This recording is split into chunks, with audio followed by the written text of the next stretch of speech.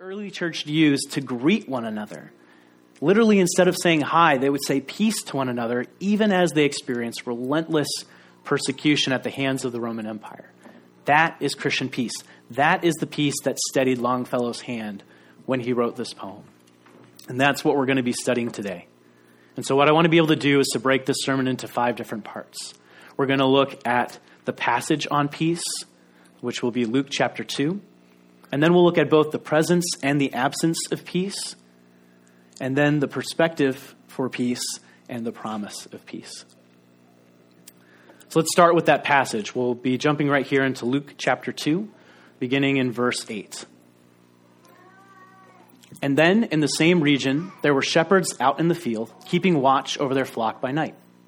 And an angel of the Lord appeared to them, and the glory of the Lord shone around them, and they were filled with great fear. And the angel said to them, "Fear not, for behold, I bring you good news of great joy. That will be for all the people. For unto you is born this day in the city of David a Savior, who is Christ the Lord. And this will be a sign for you. You will find a baby wrapped in swaddling clothes and lying in a manger." And suddenly there was with that angel a multitude of the heavenly host, praising God and saying, "Glory to God in the highest, and on earth peace among those with whom he is pleased."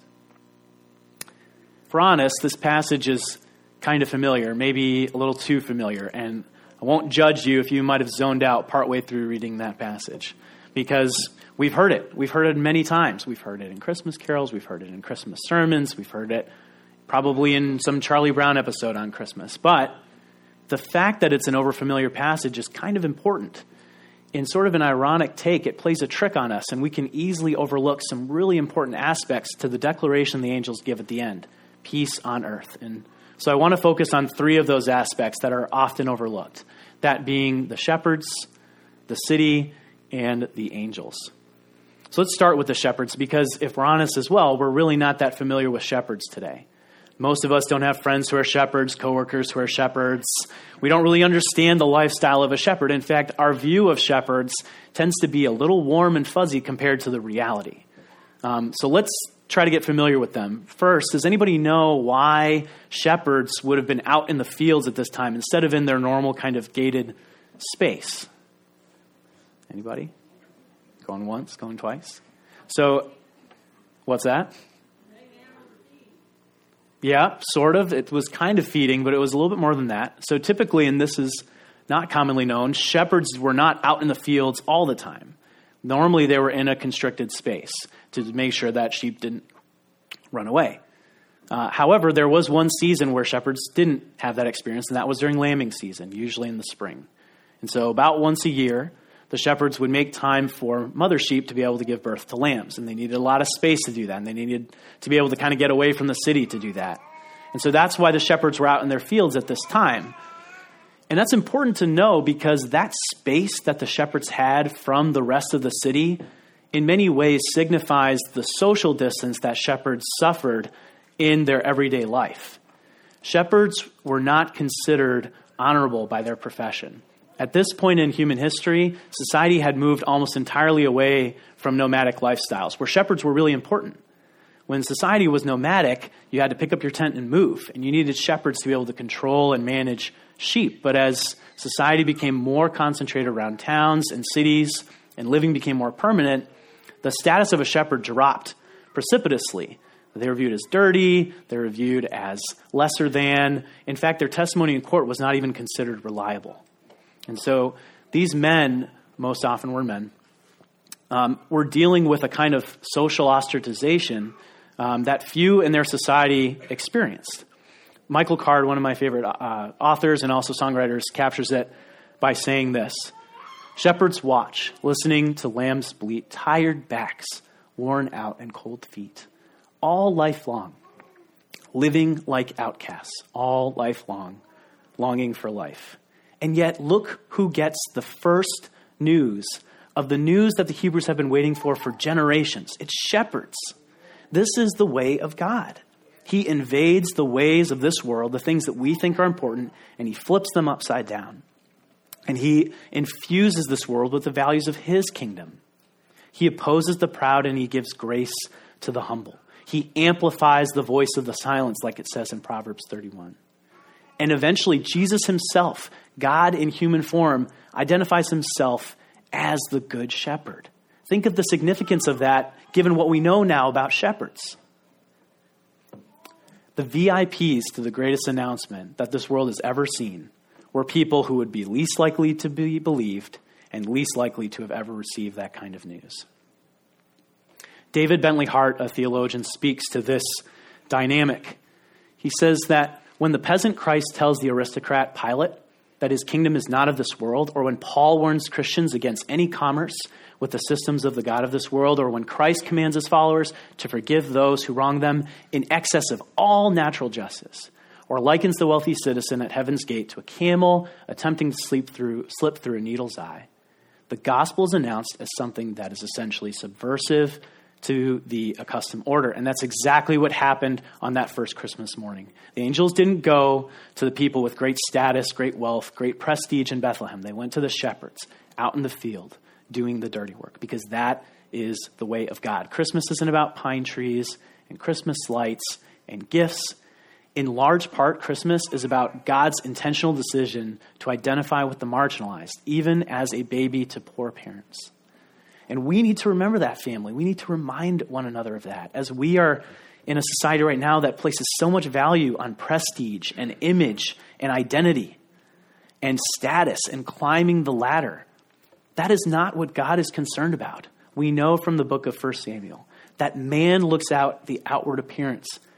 God looks at the heart. And that needs to be what we're about as Christians. And that's what's being taught even in this passage.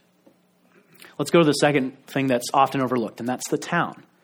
Notice that the angels refer to Bethlehem in Luke 2 as the city of David. That's an intentional decision on the angels' part. Bethlehem was not a significant town. It was small. It didn't have a lot of trade. It didn't have any valuable resources. It wasn't particularly strategic in its location. But its one claim to fame was its connection to David.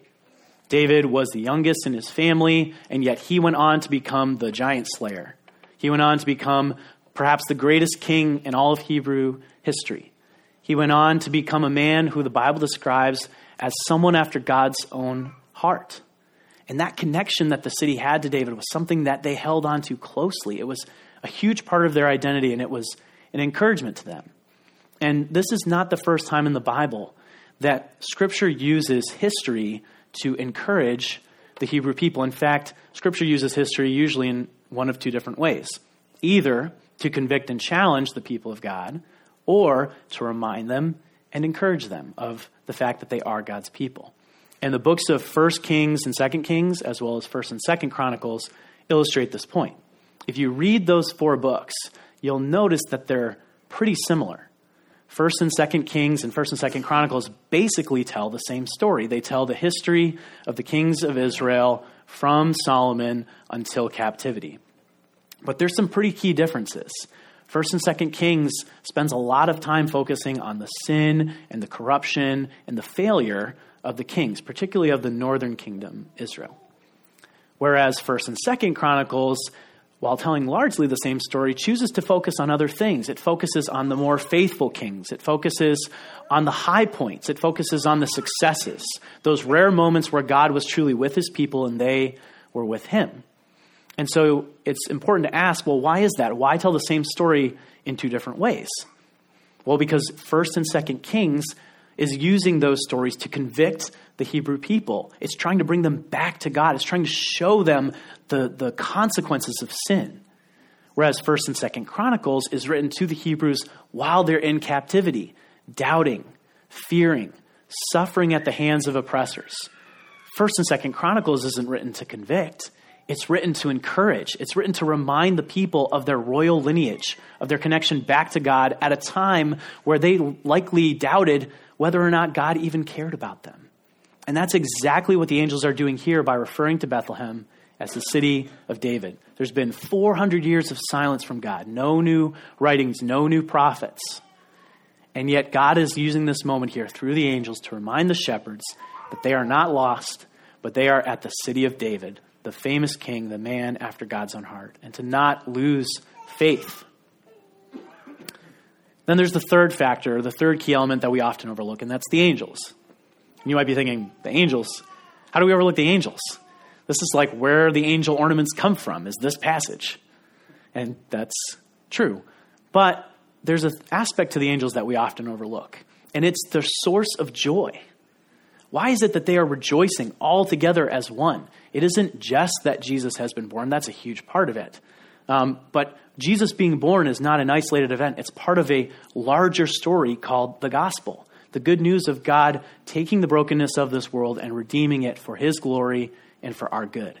And we know that that's what the angels were excited about, is that whole story. Peter talks about that in 1 Peter chapter 1. He talks about the gospel as this thing that angels long to look into, something they examine and study. That kind of fervor, that kind of passion, I would imagine at some point all of us have felt. It's something that Pastor Leon has brought up over and over again in our series on revival in Nehemiah. But usually that passion wanes. And that's because we're fighting a fight for joy and hope in our walk with the Lord. For some of us, the fight that we're fighting is apathy. Paul talks about that in Romans, to not be slothful, but to be fervent. Sometimes we just get lazy and we don't want to make the time to do what the angels are doing here, to look longingly into the gospel.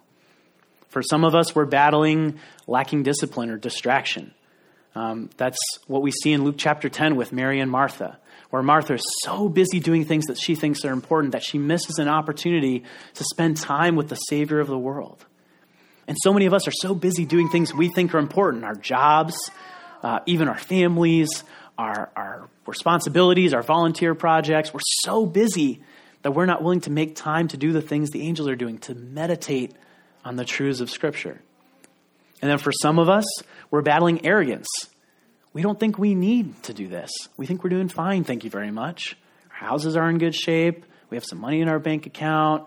We got a smile on our face. What role does God have to play in any of that? And Psalms and Proverbs are both really clear. Whoever trusts in his own wisdom is a fool.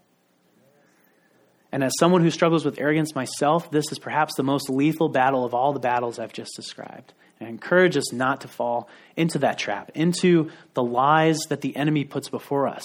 All those battles are lies: apathy, distraction, arrogance. They're lies that come from the enemy. Lies are his native tongue. And if we want to have the passion and the fervor that the angels have here, we have to continue to have the perseverance to go back into that fight and to fight for joy and excitement about the gospel that the angels have. So here we are in this passage, maybe the most famous Christmas passage. We're now in the most famous verse of that passage, and now maybe we're looking at the most famous word of that famous verse, of that famous passage, and that's peace. Peace is the crux of this passage. And so now what we need to do is ask, what is this word that they're talking about? What is peace?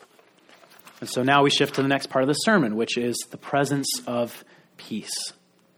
And whenever we study a word like this, family, it's so important that we take the time to carefully unpack what Scripture is using that word to mean and not what we understand the word to mean in our 21st century context.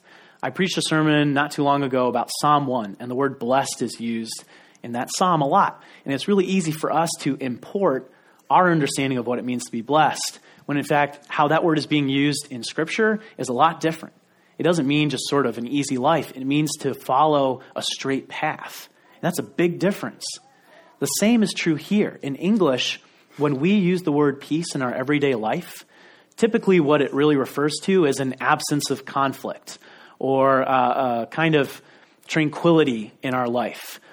Basically imagine, and this isn't too hard to imagine for those of us who are parents, putting the kids to sleep, cleaning up the living room, lighting the fire, maybe having a cup of tea, and just sighing.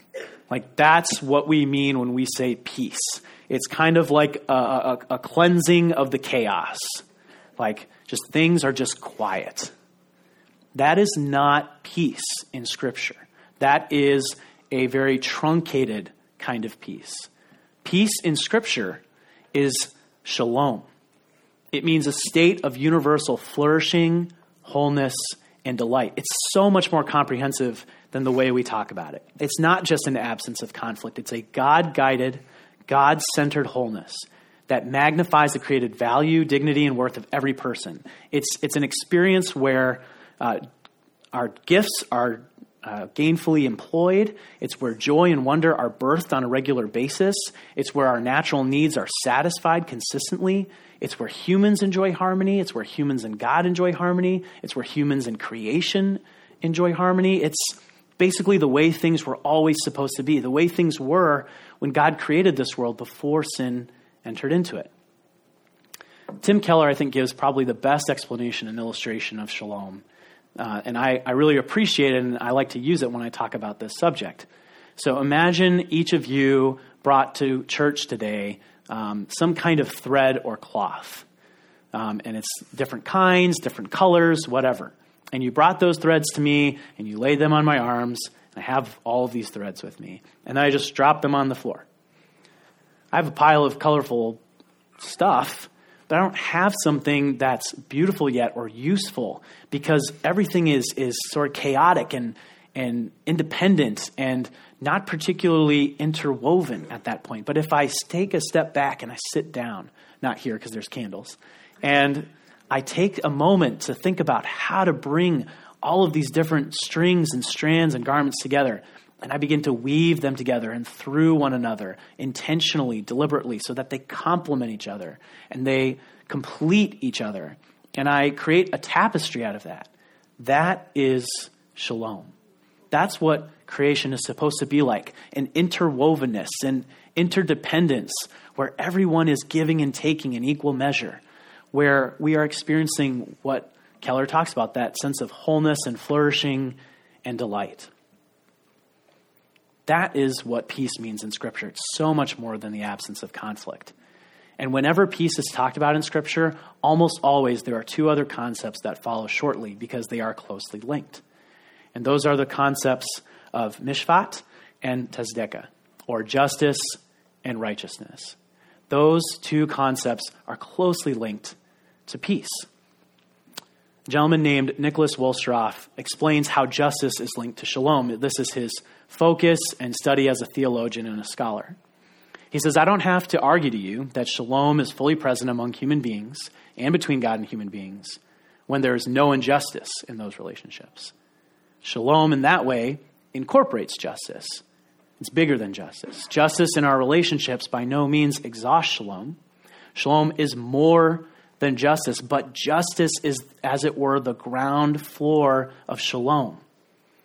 And justice not in the sense just of punishment for your wrongdoing, but justice in the sense of people being given their due, people being treated as they ought to be treated. That is the ground floor of shalom. But not just justice, righteousness as well is closely connected to shalom. Look at what Isaiah says in chapter 32. He says that the effect of righteousness will be peace, and the result of righteousness, quietness and trust forever. So in order to get peace, there needs to be righteousness first. It is the effect. Peace is the effect of righteousness. And when you think about the history of the people of God, you think about, for example, the Hall of Faith in Hebrews 11. Those men, those women are marked by a kind of sacrifice that is powerful, a sacrifice that looks like righteousness. And you might be thinking, sacrifice, righteousness, that's not necessarily how I would define righteousness. Righteousness is like this abstract concept about the holiness of God.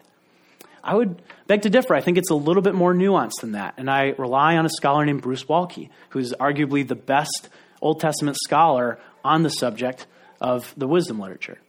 Look at how he defines righteousness. Righteousness is a social term, signifying that people do right by one another. And in a nutshell, righteousness means to disadvantage oneself as necessary in order to advantage others. And wickedness means to disadvantage others in order to advantage oneself. Another way of saying that is that to be righteous is to empty myself in order to fill the needs of others, whereas wickedness is emptying others in order to fill my needs. That's righteousness. That's a core component of shalom, justice and righteousness. And those are the characteristics that define any example of peacemaking that you see in Scripture. You will always see justice. You will always see righteousness. If you don't believe me, take a look at the ultimate example of Jesus Christ himself. He emptied himself to fill us.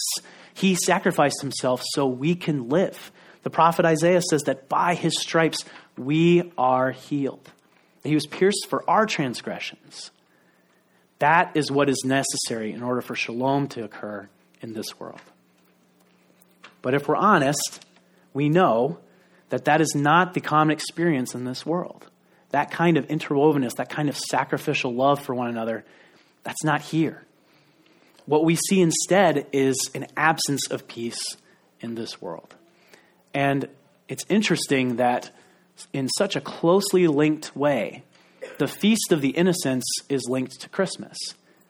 You may not have heard of the Feast of the Innocents before, and in a lot of ways it's because we don't really like to talk about it. But shortly after Jesus was born, the king in that area at the time, a man named Herod, ordered the murder of all children under the age of 2 in and around the city of Bethlehem. And we see that story laid out here in Matthew 2. Picture that.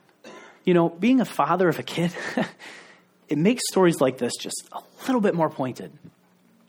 The ruler who exists to create peace for this society uses his soldiers and his influence to enter into a defenseless city, relying on him for protection, and murders every child under the age of 2.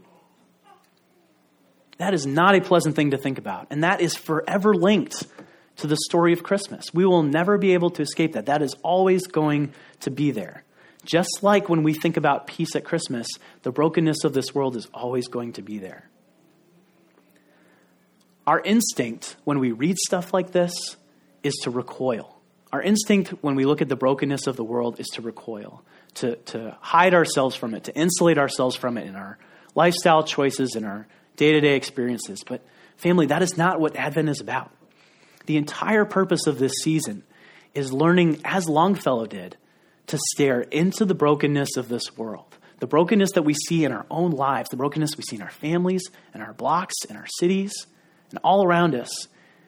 And to not recoil, but to respond with hope and peace and love and joy. And we can't do that, family. We can't learn how to do that. We can't provide encouraging counsel. We can't provide hope to our coworkers. We can't provide any of those things if we're not willing to look at the brokenness of this world. We have to. That is the whole point of Advent. And we can be encouraged because we know that looking into these things is not all that there is, or that we're going to be overcome. Jesus said it plainly in Matthew 16 that he would build his church and the gates of hell will not prevail against it. We can hold tightly to that promise, family. We don't have to be afraid. But we do have to wrestle with the sin that is in this world. And I want to do that by looking at 3 different aspects to sin in the world. The cosmic dimension of it, the historic dimension of it, and then the corporate or more local dimension of it. And when I say cosmic, I don't mean like in outer space. I mean the world that we experience today, and creation in particular. Most of the time when we think about sin and brokenness, we think about human relationships. But sin affected creation as well. That is clear from Scripture. Look at how Paul speaks of this in Romans chapter 8. He talks about how sin has disrupted not just our individual standing with God, but creation. He says that creation was subjected to futility, not willingly, but because of him who subjected it, meaning Adam. And we know, he says in verse 22, that the whole of creation has been groaning together in the pains of childbirth until now. Now, I would never make an analogy to the pains of childbirth. Never. And I don't encourage any of you to ever analogize anything to the pain of childbirth. Unless you've gone through it, then you can do whatever you want. No questions. Having had one kid with another on the way, this is tough language. But Paul's not exaggerating. This is exactly what creation is undergoing. It's that painful. It elicits that kind of groaning that we see in the world. And it's because of how creation was marred. We see it in Genesis 1 and Genesis 3. When God originally created the world, he said that it was all very good. Not sort of good, not kind of good. Very good. But then as a result of Adam's sin in Genesis 3, creation itself was subjected to futility, as Paul said, that it was cursed and that it became hard to work with. And there are examples of this form of brokenness that quickly come to mind if we take the time to think about it. And maybe the most recent example is Hurricane Maria, a hurricane that for whatever reason most of us can't name, even though it led to massive, massive death. Hurricane Maria, not Hurricane Katrina, which is, for whatever reason, more familiar and easy to remember, was a hurricane that just swept through the Gulf of Mexico not too long ago and ravaged the island nations all throughout that area, including Puerto Rico. Puerto Rico, an American territory, saw somewhere between 3,000 and 4,500 people killed, which is about 3 times as many people that died in Hurricane Katrina. No shade in New Orleans, but for some reason, this is harder for us to remember, harder for us to recall, and it's worth asking why. It's worth asking why we are having a difficult time as a society really dwelling on the travesty of this situation.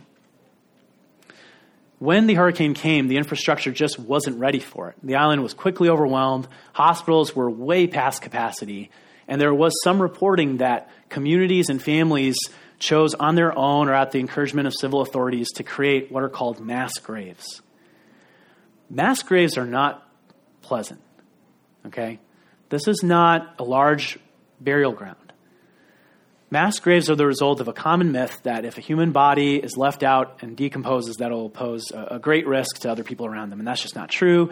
The Red Cross has spoken out against that, but oftentimes still, people and civil authorities will kind of push for these mass graves to get people under the ground. And usually what happens at a mass grave is that bodies are piled up, they're identified, there are plastic bags assigned to the bodies. Maybe if there's a medical professional around, they'll actually cut into the person and remove a piece of their femur so that hopefully at one point they could be identified through DNA testing. And then the body is bagged up and any available hands that are around take that body to its resting place. Maybe even children in this case. Now, this isn't Puerto Rico. This is actually the typhoon that hit the Philippines in 2013, which is another natural massacre that we quickly forget, where mass graves were evident and all around. Think about that, family. Think about the fact that this world is so broken that disasters like these create that kind of chaos, that kind of harm. I'm reminded of a friend of mine named Lincoln Moore who worked in Haiti when cholera broke out in 2010. Again, another natural disaster. He was working to coordinate medical relief, and he would constantly be floating from tent to tent, trying to make sure that medical work could get passed around as needed. And I remember him telling me a story about working in one of those tents and sitting near a daughter and her father, both of whom just precarious in their health, both close to dying. And eventually the daughter did die. And the father realized it because he was in the cot next to her, and he just began to weep. And Lincoln was helpless. There was nothing that he could do. There was nothing he could do to bring her back.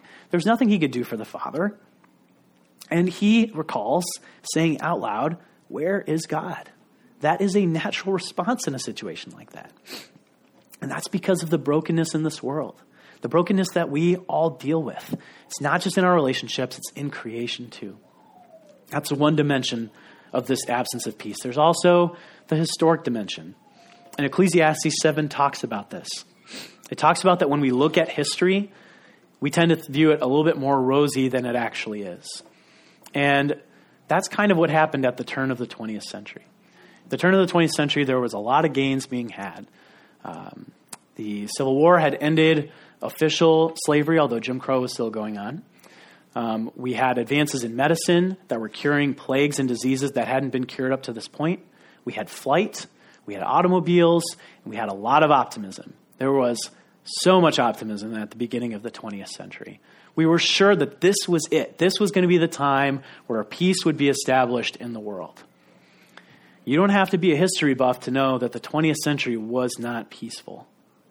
Think about all of the wars that occurred during this time when society was sure we'd figured things out.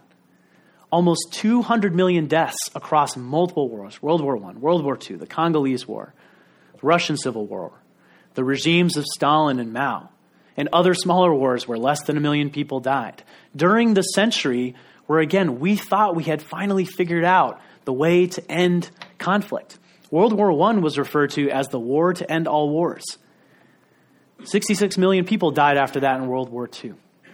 And the generation of peace that we've had since all of these major wars still has not brought back the optimism that we had at the beginning of the 20th century. It's almost offensive to suggest that we could ever achieve true peace at this point because we have this history in our place.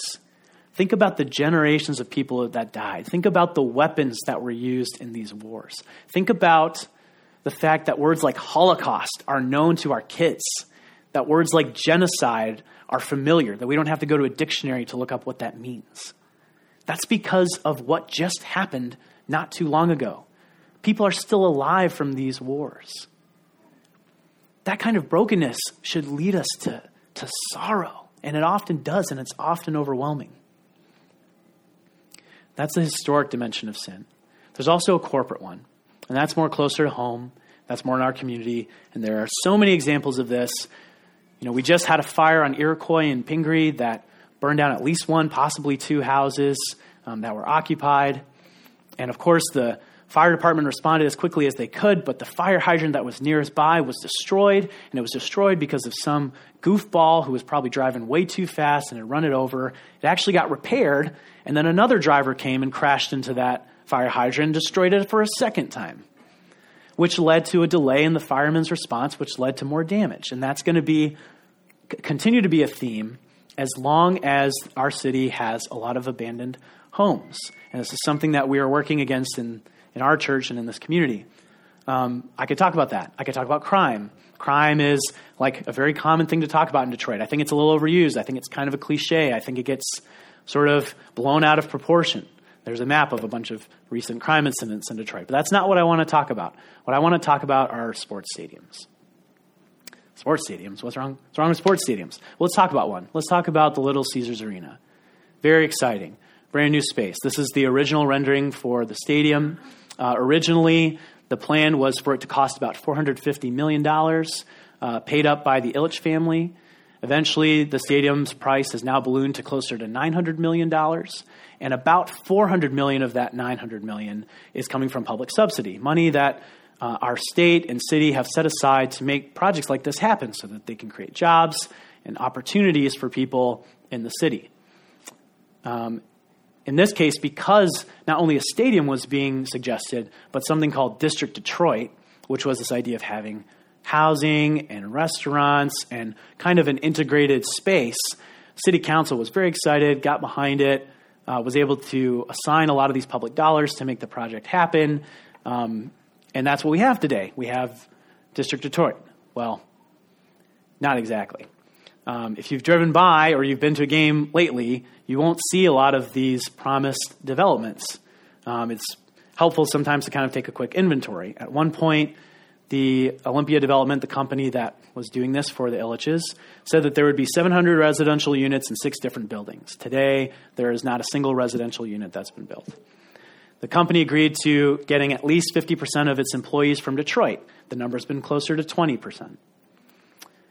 This District Detroit concept of all these different commercial and residential ventures, we don't have that, but we do have 27 new parking lots. So if you ever need parking, there is plenty of parking around the stadium. And man, is it expensive. It's like $30, $40. And now, it was just reported this week that Olympia has backed out of something called a handshake deal, which means it's not a deal, unfortunately, with something called the Neighborhood Service Organization. It's a nonprofit in Detroit that works with the chronically homeless in the city. This is called the Tumani Center. And I have unfortunately been there. I drove someone there, and I immediately took her somewhere else because that building is a disaster. It's not well kept, but it is usually the last option for a lot of people who need somewhere to go. And I'm talking like electrical wires are exposed. I'm talking like just a giant open room. There's like one staff person there. I mean, it's just not a safe place. And Olympia decided to step up because they want to buy this building, knock it down, do more stuff. They offered $1.5 million to relocate this to another spot closer to us here on Gratiot and Mack, and to build out a better space. Well, along with many of the other promises that have been made, this promise is also looking like it's not going to get fulfilled. It was reported this week that Olympia was going to back out of the deal, and since the media attention, they're saying they may come back. I don't know. You tell me. There's a track record here. The prophet Amos has something to say about this in Amos 5. He says, because you trample on the poor and you exact taxes and grain from him, like maybe public subsidies, you have built houses of hewn stone, but you will not dwell in them. You've planted pleasant vineyards, but you shall not drink wine. And he's talking about, the long term. Sure, you do actually sit in a home, but that's not going to be enough. That's not going to give you the comfort that you're seeking. That sounds good, but to be honest with you, when I look at something like this and I see what happens and I look at the historic evil and I look at the cosmic evil that we're talking about, Amos's words they kind of fall flat, to be honest. That's how I feel sometimes. I empathize more with what Longfellow said in his third stanza. Then in despair, I bowed my head. There is no peace on earth, I said, for hate is strong and mocks the song of peace on earth, goodwill to men. And so what do we do? How do we respond? What perspective do we need when facing that kind of evil in this world? All the brokenness that shouldn't be here. We could give in. We could feel like the darkness is winning. And I'm here to tell you, family, it's not. Fear not. We do not worship a God who struggles against darkness. There is no struggle. John 1 is clear. The light shines in the darkness, and the darkness has not overcome it. John 8 is clear. I am the light of the world. He who follows me will not walk in darkness, but will have the light of life. Brokenness and evil in this world is real, and it is prevalent. But we do not worship a God that is subject to it. We worship the wonderful Counselor, mighty God, everlasting Father, Prince of Peace. Now, it may be hard to see the Prince of Peace at work. And I admit, as I have already in the sermon, it's hard for me to see it at times. But I think that that's because we lack perspective. What do I mean by perspective? Well, I've defined it up here. James, you could go to that slide. A patient trust in our faithful God to work all things, even apparent evil, for our good and his glory. Sometimes when we encounter the brokenness in the world, sometimes when we even encounter God in Scripture, we struggle to have a healthy perspective. We look at God flooding the world in the story of Noah. We look at God leading his people to conquer Canaan in bloody war. We look at God refusing to answer Job and tell him why Job has suffered the way that he did. We look at God striking down a man who tries to catch the Ark of the Covenant falling off of a cart, using his hands to touch the Ark in a way that's forbidden, and striking him down dead. We look at these things and we balk and we say, who is this God? And our inclination is to blame God and to look at the ways that he's wrong and the ways that he is not acting properly. And that is not appropriate. That is not what we should do. That is not the first step that we should take. This is the same God that the angels are rejoicing over. This is the same God that we worship and has died so that we can live. And so what we need to do is correct our own perspective and recognize our own limitations. The author C.S. Lewis does a really nice job of explaining this in his book, Weight of Glory, and he uses a couple of illustrations. One is the idea of hiking, which is not in this quote. And for those of you that have done a good mountain hike, you get to a certain point when you're above the tree line where you think you're at the top. And you start hiking and maybe you pick up your speed a little bit and you see the crest and you get over and like all of a sudden there's another hill. And then you start hiking again. You think, okay, this is the one. And you get to the crest of that one and there's more. And even when you're hiking in the tree line, you don't see a lot above you and you think that you're almost there and you're not. And your eyes aren't tricking you. It's just you lack a certain perspective. And that's what C.S. Lewis talks about in this book. He also talks about a child who is playing in a big pile of mud and is making castles and mud pies out of it and is just having a ball. I could totally see Martin doing this someday. Hopefully I can keep him out of the mud, but I doubt it. And, kids love that kind of stuff. And sometimes it's really hard to get them to come back home for food or even, say, in C.S. Lewis's example, to go on a sailing trip, which would be way more fun, which would be so much more enjoyable, which would expose him to seeing fish and maybe whales and waves and sun and clouds, just all these things that this kid has probably never been exposed to. But you can't convince that kid to leave his mud because he loves it. The only way that kid is going to make the choice to go on the sailing trip is if he trusts the person who's inviting him. and trust the fact that that person knows better than he does. Sound familiar? That is the limited perspective that we have. We think we know it all. We think we know right from wrong. We think we know how to put life in order. But let's be honest, we can barely keep our lives in order. We have a hard enough time getting out of bed, cooking breakfast, exercising, getting our work done, and yet we want to tell the God of the universe how to run this show. What a lack of humility. So let's try to think about this. Let's try to see how we can correct our perspective, or even how a more comprehensive perspective that God offers can help correct some of this misunderstanding and this hardship when we see evil in the world. So I want to look at a couple of case studies. In Luke chapter 2, we see a man named Simeon. Simeon is a man who God told that he would see the Messiah before he died. At the point in Luke 2, he's pretty old, but he spends a lot of time in the temple, and one day he sees Mary and Joseph enter the temple. And he recognizes right away that this baby is the Messiah, and he approaches Mary and Joseph, and he takes the baby into his arms, and he begins to prophesy. And it's not exactly the most uplifting prophecy in the world, especially for a guy who's been waiting his whole life for this moment. And one of the things he prophesies is that a sword would pierce the heart of Mary in her soul. Now, looking at that in the moment, it doesn't seem like any good would come out of that prophecy.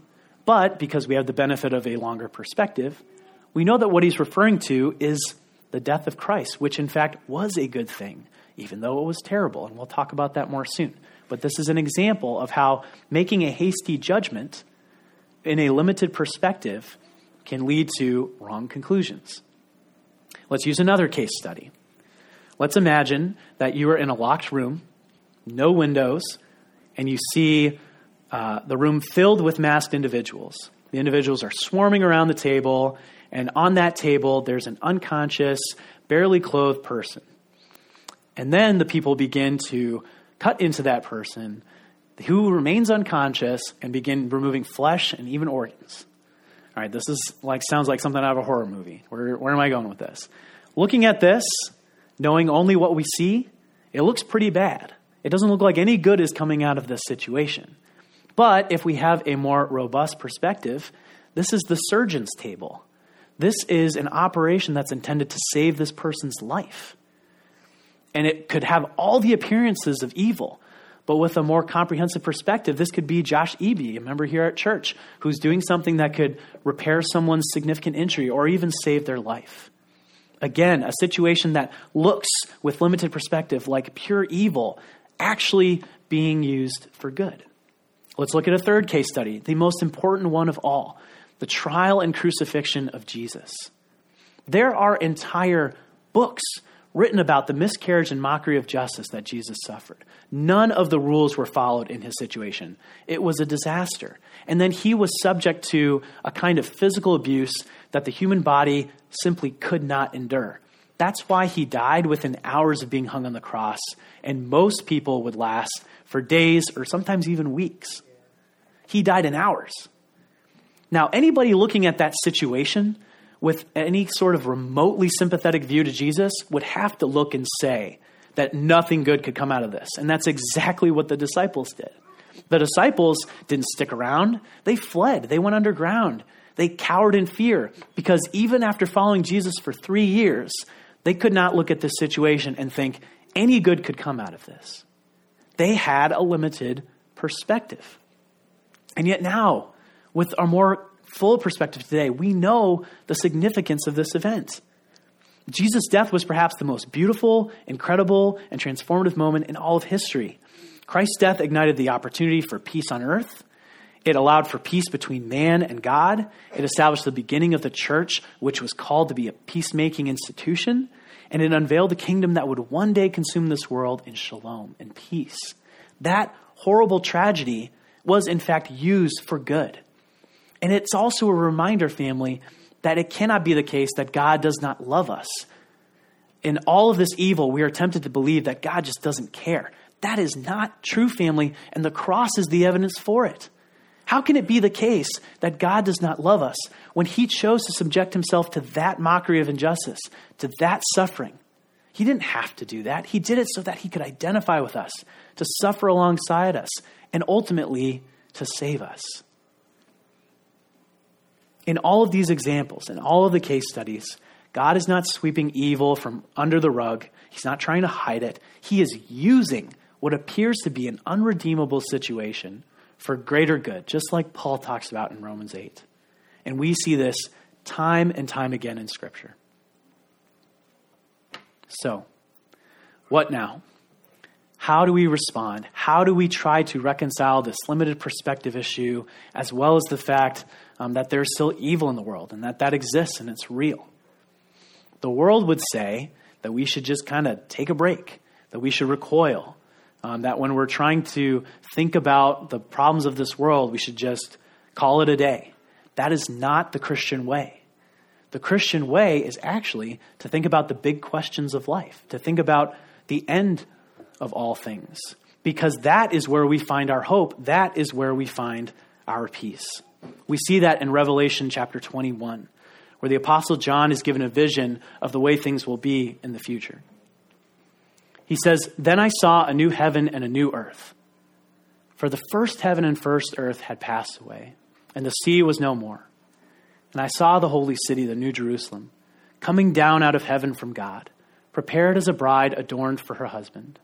And I heard a loud voice from the throne saying, 'Behold, the dwelling place of God is with man. He will dwell with them. They will be his people, and God himself will be with them as their God. He will wipe away every tear from their eyes. And death shall be no more, neither shall there be mourning, nor crying, nor pain anymore, for the former things have passed away.' And he was seated on the throne. He who was seated on the throne, that being Jesus, said, 'Behold, I am making all things new.'" That is our hope. That is the source of our peace. We don't have to be afraid of thinking about the big questions. We don't have to be afraid about thinking of evil in this world. We can look to this vision. We can see that all destruction will be rebuilt. All chaos will be restored. All wrongs will be righted. That Jesus is going to redeem all the cosmic and historic and corporate evil as he guides creation back into resurrection, renewal, and restoration. We place our hope and our peace in this, that one day everything will be righted, everything that was wronged will be corrected. And I can't say it any better than Dostoevsky says it in the book Brothers Karamazov. He says, "I believe like a child," one of his characters says this, "that suffering will be healed and made up for, that all the humiliating absurdity of human contradictions will vanish like a pitiful mirage, that in the world's finale, at the moment of eternal harmony, something so precious will come to pass that it will suffice for all hearts, for the comforting of all resentments, for the atonement of all crimes of humanity, for all the blood that we've shed, that it will make it possible not only to forgive, but to justify all that has happened." That is what we're longing for. That is our expectation as the people of Christ. And we have two choices, and there are typically two ways that Christians respond to this truth. They can choose one of two options, either to be, just to exist, to be happy, content, comfortable, and await for God to do his work, or we can choose to do. We can choose to be peacemakers. We can choose to actively participate in the coming of Christ's kingdom today. And what do I mean by saying participate or anticipate? Anticipation is this idea that's captured in Romans 6. Paul talks about this idea that as Christians, we are in Christ both in his death and resurrection now. And we have to consider, he says, what it means to be dead to sin and alive to God in Christ Jesus now. And what that means is we have to think about what it looks like to live the resurrected life now, even in the midst of a broken world. How do we do this? N.T. Wright, a scholar and New Testament theologian, does a nice job of explaining what it means to do this kind of work of living the resurrected life and anticipating the work that Jesus says he's going to do in Revelation 21, but doing it now. And he uses a bunch of different really helpful examples.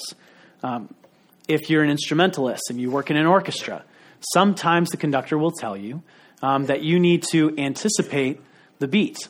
which means you might play your note just slightly ahead of when you're supposed to. Or, for example, if you're a chess player and you recognize what's going on the chessboard in front of you, like Maurice Ashley here, one of my favorite chess players, you might be able to anticipate what's going on, and so you're going to take action in the present in order to respond to what you're seeing will happen in the future. Or maybe you're a center fielder in baseball where you're taught to be able to anticipate where the ball is going based on the hitter's patterns and techniques, and then to be able to get what's called a good jump on the ball by reading where the ball is going and being there when it happens. That's the kind of anticipation that Paul is talking about in Romans 6 and N.T. Wright is explaining. He also uses this example of loyal subjects who follow a king even before the king has been placed back in his seat and in his throne. In this scenario, N.T. Wright talks about where an evil king is sitting on the throne illegitimately. And the loyal subjects to the true king aren't only obedient to the true king when the true king has returned to his seat, but they obey him in rebellion against the illegitimate king. And that rebellion anticipates the rule of the rightful king taking his place. All of those examples of anticipation, that's what we're called to as Christians. We're called to live in the present how we will one day live in the future. And so we have to ask ourselves, how do we do that? How do we live today as we should in the future? And I would say of many things that we need to live as peacemakers, knowing, as it says in Scripture, that additionally, and first of all, the work is done by Christ, and then his people always follow that peacemaking work up themselves. Look at how Scripture speaks of this beginning in Romans 5. Therefore, since we have been justified by faith, we have peace with God through our Lord Jesus, Colossians 1, and through him to reconcile all things, whether on earth or in heaven, making peace by the blood of his cross. This is Christ's work first, but it doesn't stop there. Ephesians 2, for he himself is our peace, and he made us one. Has implications for our life today. Has broken down in his flesh the dividing wall of hostility. Christ's peace is the basis for unity even in the midst of diversity. John 14, peace I leave with you, my peace I give to you, not as the world gives. Let not your hearts be troubled, neither let them be afraid. We can have peace because of the peace that Christ gives us. Our hearts don't have to be troubled. Go on to the next slide, James. And then we have a response. Psalms 34:14, turn away from evil and do good. Seek out peace and pursue it. Matthew 5:9, blessed are the peacemakers, for they shall be called children of God. Romans 14, for the kingdom of God is not a matter of eating and drinking, but righteousness and peace and joy in the Holy Spirit. That is the peace that we're called to be peacemakers, to seek peace, to live and expand the kingdom of God as it is defined by peace. I'm going to warn you, be careful. This kind of peace is radicalizing. It'll change your life, just like it changed the lives of the early church. Remember we talked about them at the beginning of the sermon, how they greeted one another with the greeting of peace? These individuals suffered relentless persecution. And I'm not talking about the persecution we talk about, where we're made fun of or given a hard time for what we think or what we say. This was legitimate, painful, physical persecution.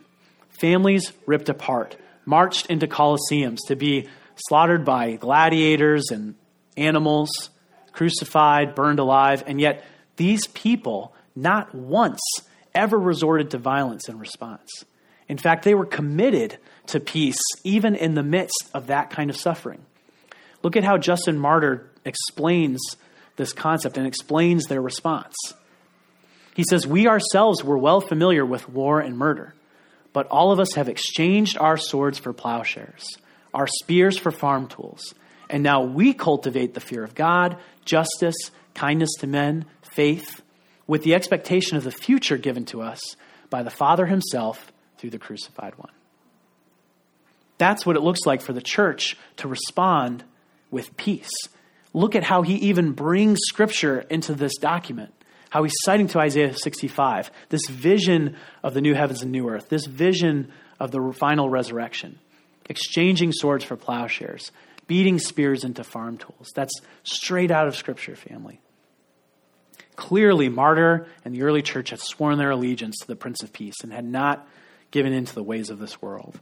And as we experience an intense climate, politically, socially, and otherwise, it's worth asking, and I won't get into it now, but it's worth asking ourselves, are we perpetuating cycles in this society, cycles of anger and frustration, or are we looking to disrupt them? Are we looking to behave in a different way, in a way that signifies to the rest of the world that we don't do things the way that they do, but we follow the risen Savior? So this brings us all the way back to Longfellow. Then pealed the bells more loud and deep, he says, God is not dead, nor doth he sleep. The wrong shall fail, the right prevail, with peace on earth, goodwill to men. What is the source of his peace in this poem that we read together at the beginning of this sermon? It isn't something in the present. It's something he's looking forward to in the future. The wrong shall fail, the right prevail. In the face of all the suffering he experienced, he has peace because of what he knows will occur in the future. We just sang before this sermon, "It is well with my soul." Horatio Spafford is the author of that song. What many don't know is that when he wrote that, his family had died in a tragic shipping disaster. And yet he was still able to write these songs and to say, even so it is well with my soul. Why? Because when the trump shall resound and the Lord descend, when Christ returns, that will bring all things back. That is the source of his peace, not things in the present. Philippians 2, Paul speaks about this while suffering in jail, that he's learned to be content with much and with little, and yet he can do all things through Christ who gives him strength. Why? Because of what Christ would do. Not what he was doing at the time. Paul was in prison. He was suffering. But Paul had learned to be content in hardship because of his hope in the future. All of these men found their shalom, their peace in one person, the Prince of Peace. And they had that future hope. And so I want to ask you guys as you think about this, and I know we went through a lot, but I want to ask you, how are you going to respond to the Prince of Peace? I think there's kind of three ways that people generally respond. They can respond by, like the lawyer in Luke 10, who tries to justify himself, tries to change the definition of who his neighbor is, or what it means to really do the greatest command, which is to love God with all your heart and love your neighbor as yourself. Some of us do that. Some of us kind of try to move the chessboard a little bit, kind of try to redefine things for ourselves and for our benefit. Don't do that, family. Don't try to weasel your way out of this. Accept the truth of the Prince of Peace. You could respond like the rich young ruler who chose, unfortunately, not to leave behind everything that he had. He knew that Jesus was the Messiah. He accepted his teachings. But when the cost was asked of him, he refused to give it up. Don't hold on too tightly to something in this world for something that is so much greater. Instead, I'm asking that we would respond just like the disciples who left everything to follow Jesus, everything that was in their possession, even their families, and followed him. That is what he's asking of us, and that is where we find our true peace. Let's pray.